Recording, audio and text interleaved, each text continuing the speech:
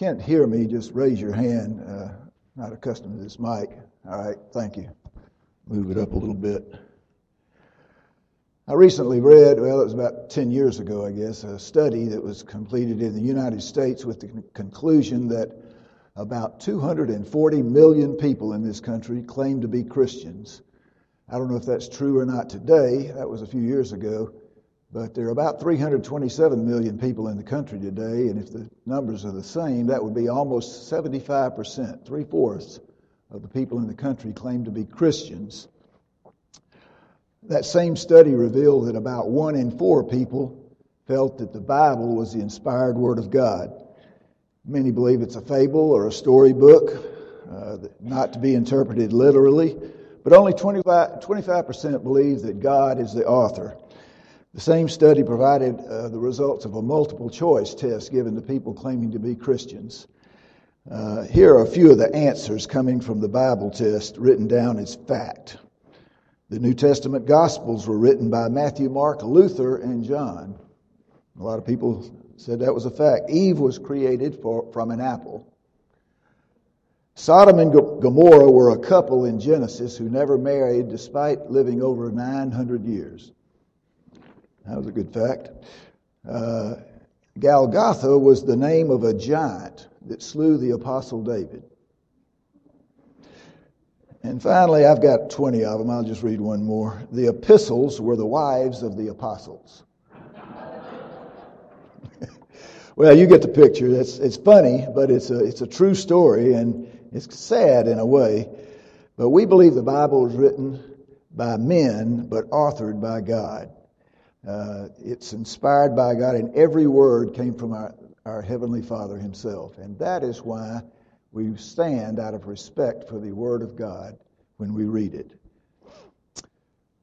To get out of this passage today, or any passage really in the book, what God meant to say, we should look at the individual words written. They were inspired by God in the original language, Greek in the New Testament. And not just study the concept. God does allow the personality of each writer to come out, his background, his experience.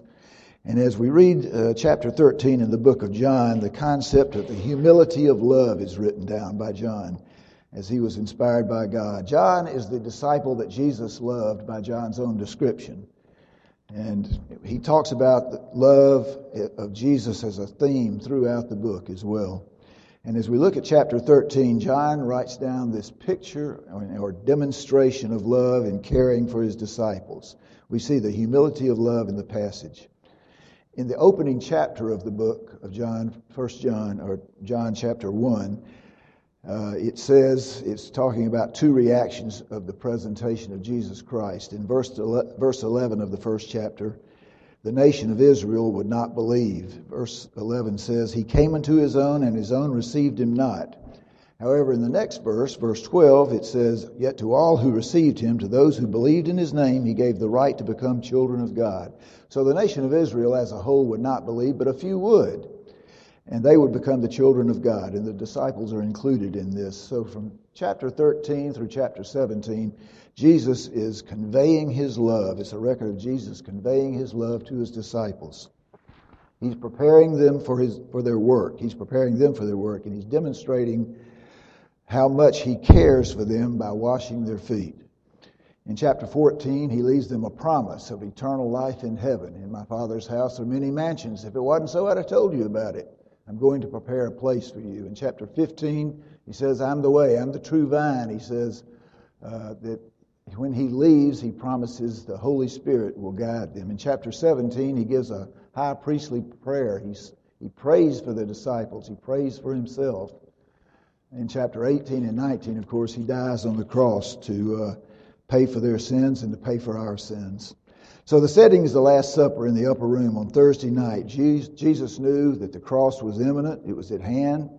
He could have been preoccupied with these thoughts. His human mind must have been full with the thoughts of the most important events in history. The cross the next day, His resurrection 3 days after that. He would ascend to the Father. Verse 3 says He's returning to God to be exalted. But instead of that, He now stoops to the most humble act possible to demonstrate His love for these 12 men who would hide in fear the next day. Peter would say he didn't even know him.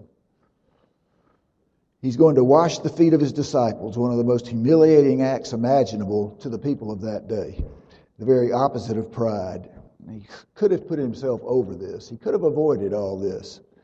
But instead, he reached down to the depths of humility. It's the extreme example of love. To wash the feet of someone was the duty of a slave in those days. Not even a servant, but a slave, below the servant on the social class. When a Jewish rabbi had disciples, they became his servants, but they would never go as low as washing the feet of other people. And that was a job for slaves only, and specifically Gentile slaves. Even a Jewish slave did not wash feet. So by Jesus undertaking this menial task, it has real significance theologically and ethically. It's the lowest rung on the social scale. I think sometimes we miss the depth of the teaching and acts of Jesus because we're not accustomed to the culture and the extent of what this means. We're not exposed to foot washing. We don't see that every day. Washing people's feet, we don't understand. But I'm taking some of these thoughts from John MacArthur, a well-known national pastor, but I wanted to use an illustration that he uses that might help us understand a little more. John said that in 2003, the U.S. Army helped Iraq overthrow Saddam Hussein. You remember? There was a 40-foot statue in Baghdad, and as the regime was overthrown, the U.S. Marines pulled that statue down. It was a cylinder type of thing, and they hooked it up on the back of a truck or a tank or something and drug it around the streets of Baghdad. And as they did that, little children hopped on it and rode it around like a sled. But the interesting thing was adults came around and took their shoes and sandals off and pounded the head of that statue. And I saw it on the world news, and I thought, what in the world are they doing? Why are they doing that? Well, to beat the head or the image of someone with a sandal in the Iraq culture was to show the lowest amount of contempt for that, the deepest contempt for that person. It's extreme disrespect. I didn't know that, but it might help us understand the depth of lowliness to which Jesus stooped in washing the dirty feet of his disciples. It's a dirty job. It's a job for a Gentile slave. So Jesus is totally focused here on his love for the disciples. The motive for all this is his love and his care for them. And his love is revealed in humility because he reaches down. And in humility, he ultimately dies for them and for all of us. He would die on a cross for any one of us if we were the only person in the world. He loves us that much. So verse 1 of chapter 13 reflects the extent of his love. It says, having loved his own who were in the world, he now showed them the full extent of his love. If you look at the Greek words there, the full extent means he loved them to perfection. He loved them to the highest degree, to the nth degree, the most possible. It's a full love. Another translation says he loved them to the end. It's the nature of Jesus to love utterly. He loves them, he loves us greater than we love our children and grandchildren, if that can be imagined. It's to the nth degree. So Jesus conveys his love in the best possible way that love can be seen by the disciples, and that's in humility. It's how love can be made visible. Now I want to give you another illustration, a personal illustration. It's not a good one, I'll tell you at the end why. But when I finished college, I went into the military, and I was a second lieutenant in ammunitions in the Ordnance Corps. And I was very fortunate. I had an opportunity to be involved in the Army sports program out of Washington, D.C., the All-Army sports program. And I was on the Army wrestling team, and we traveled around and entered tournaments. And one of my teammates was a friend of mine. He was also a lieutenant in the infantry. He was an All-American wrestler at the University of Illinois. And his passion was to, when he was discharged from the Army, was to minister to young high school boys who were in economically distressed areas of Chicago. He was from Chicago. So he was discharged about a year before me, and he went to Chicago, and he went to a boys' club, and he set up this program, and he did, how he solicited these guys is another story I won't go into, but he got these guys in that were destined for gangs. and had very little hope for the future. And they lived on the streets. Some of them lived on the streets. Some of them had no parents. And so they were really tough guys, but they were good athletes. And so he got them in, and we stayed in touch with him, either by telephone or mainly through letters. We wrote letters. Remember the day we wrote letters a few years ago? We didn't have email. Letters were slow. But we stayed in touch with him, and things didn't go well. These guys were gifted athletically. They had natural ability, but their culture was no dependability. They were unreliable completely. They didn't show up when they were supposed to. And so they came in, and things just didn't go well. And Evan, my friend, tried different tactics. He got a small business to buy them uniforms. They had nice, crisp uniforms, and they looked good. He got a youth pastor at a church to loan them the bus to pick them up. But, of course, that didn't work because they never were where they were supposed to be. They were completely unreliable. He even had a grocery store donate food a couple of times, but nothing seemed to work. He rocked along for a couple of months, and we stayed in touch. And then finally, one day, we got in the mail a letter. And we opened that letter, and we hadn't heard from him for a few weeks. And he said, I finally have broken through. I have their confidence. I'm one of them. They trust me now. They didn't trust me before, but they trust me now. And he went over, we turned the page. On the second page, about halfway down, there it was. He said, Thursday night, 2 weeks ago, I ate garbage for dinner. And it turns out, he described it in the letter. He went out and these guys took him to a restaurant where they'd thrown away some food and table scraps, if you can imagine. And he sat down with these guys and ate with them. And he said as they passed around this water bottle, no telling what was in it, but it was a water bottle. And he said they were passing that around to drink from. And he said, as it came to me, I knew I couldn't hesitate. If I hesitated, I would have lost it all. So he said, I took that and drank out of it immediately and even stuck it down my throat just to show him. He said from that day on, he proved he was one of them. It was the key to winning them over. In his humility, he demonstrated his love for them. And he won them over by humbling himself. And he was finally one of them.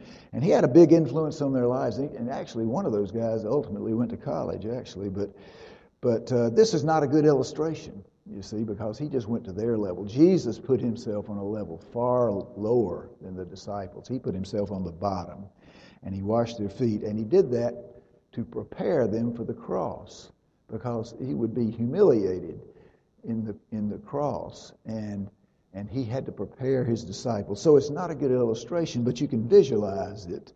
And it's Evan could have told those guys every day that he loved them and he cared about them. But they wouldn't have believed him. They wouldn't have believed him until he became one of them.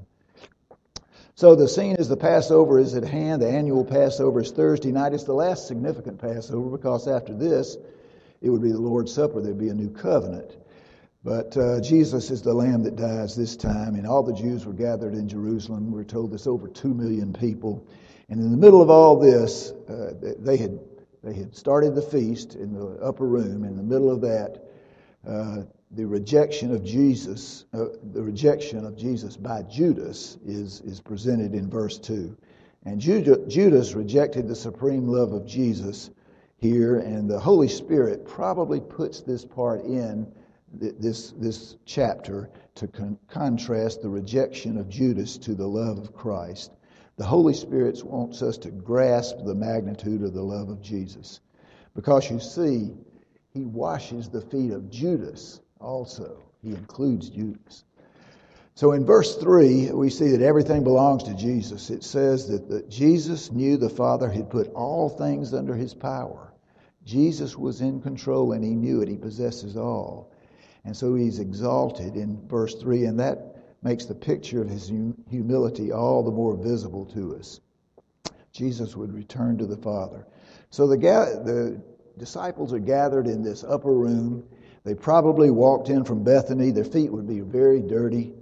The streets were not paved. They were either dusty or they were muddy.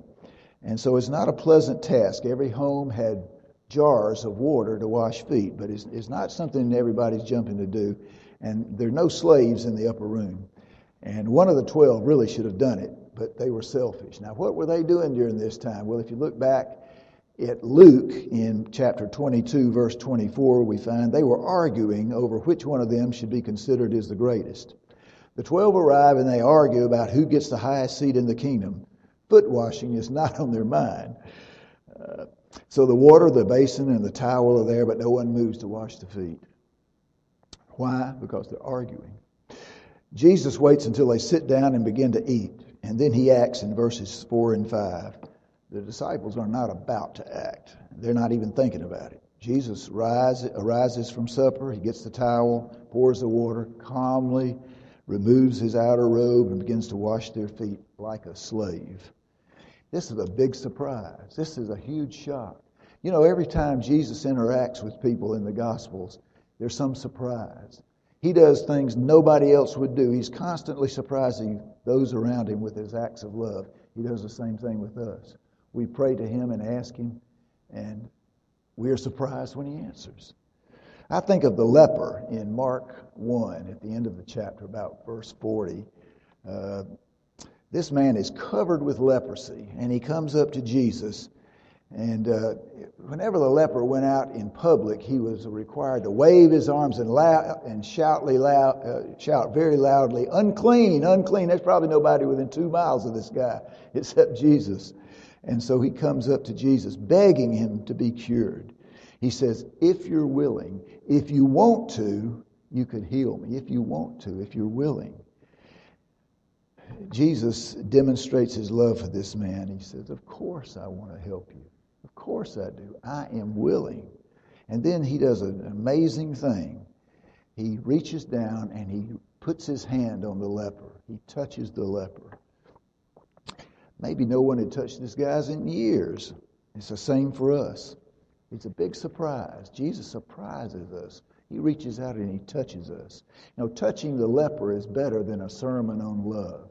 It's a demonstration of love.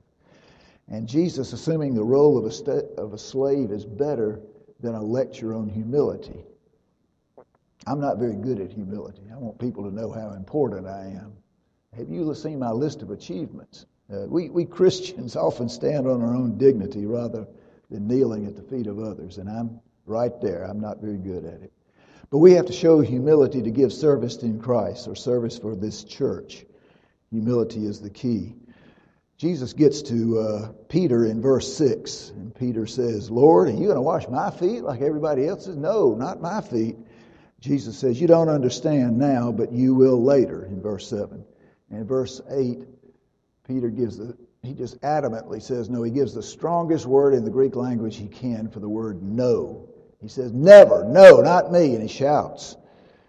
Jesus informs Peter that unless he washes their feet, you're no part of me. So be obedient, Peter. Be obedient. And then old Peter, he switches to the other extreme. He says, "Okay, if you're going to wash my feet, wash my hands and my head, my whole body. Just wash me all over." Jesus reminds him, a person who has had a bath needs only to wash his feet.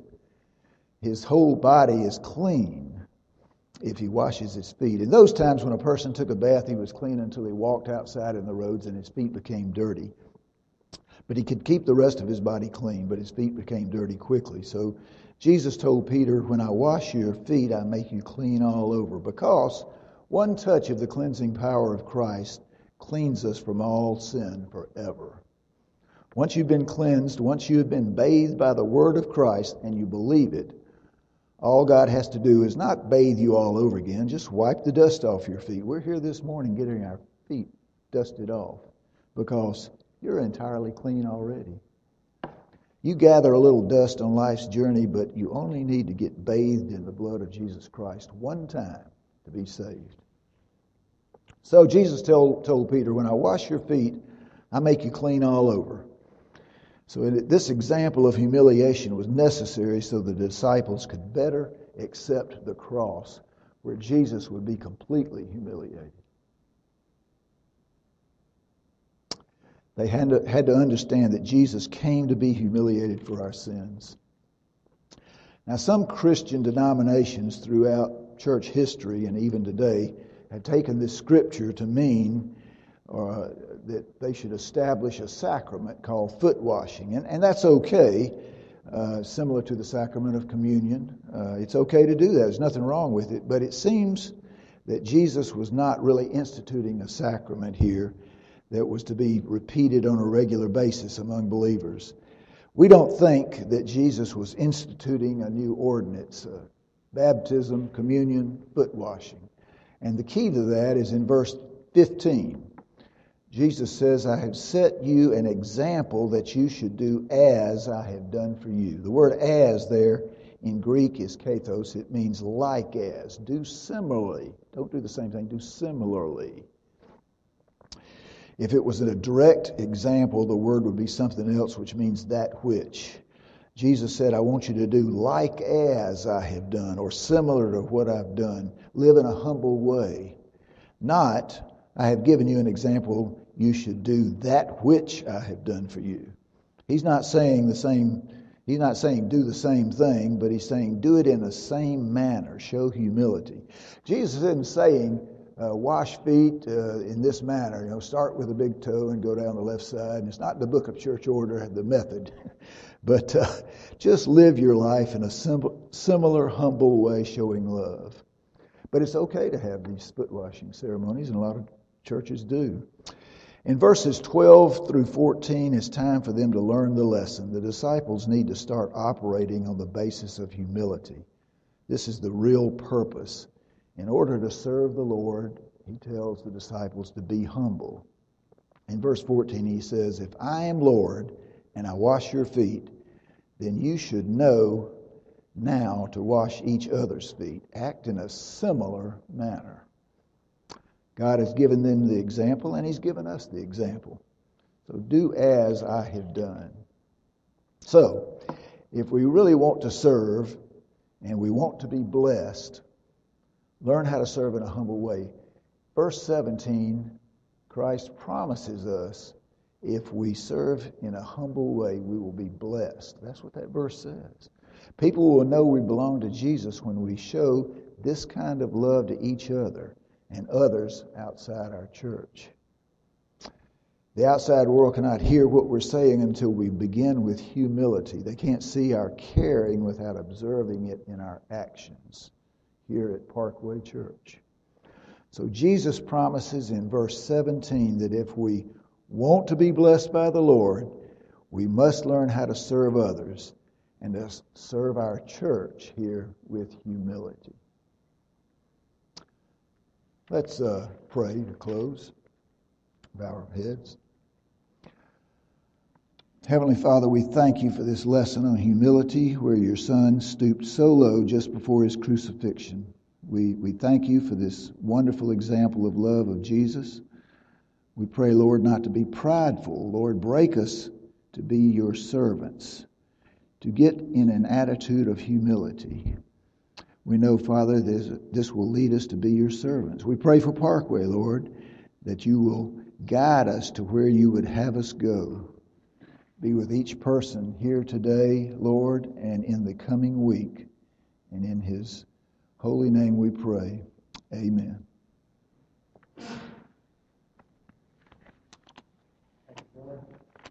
Let's all stand. Turn to page 157.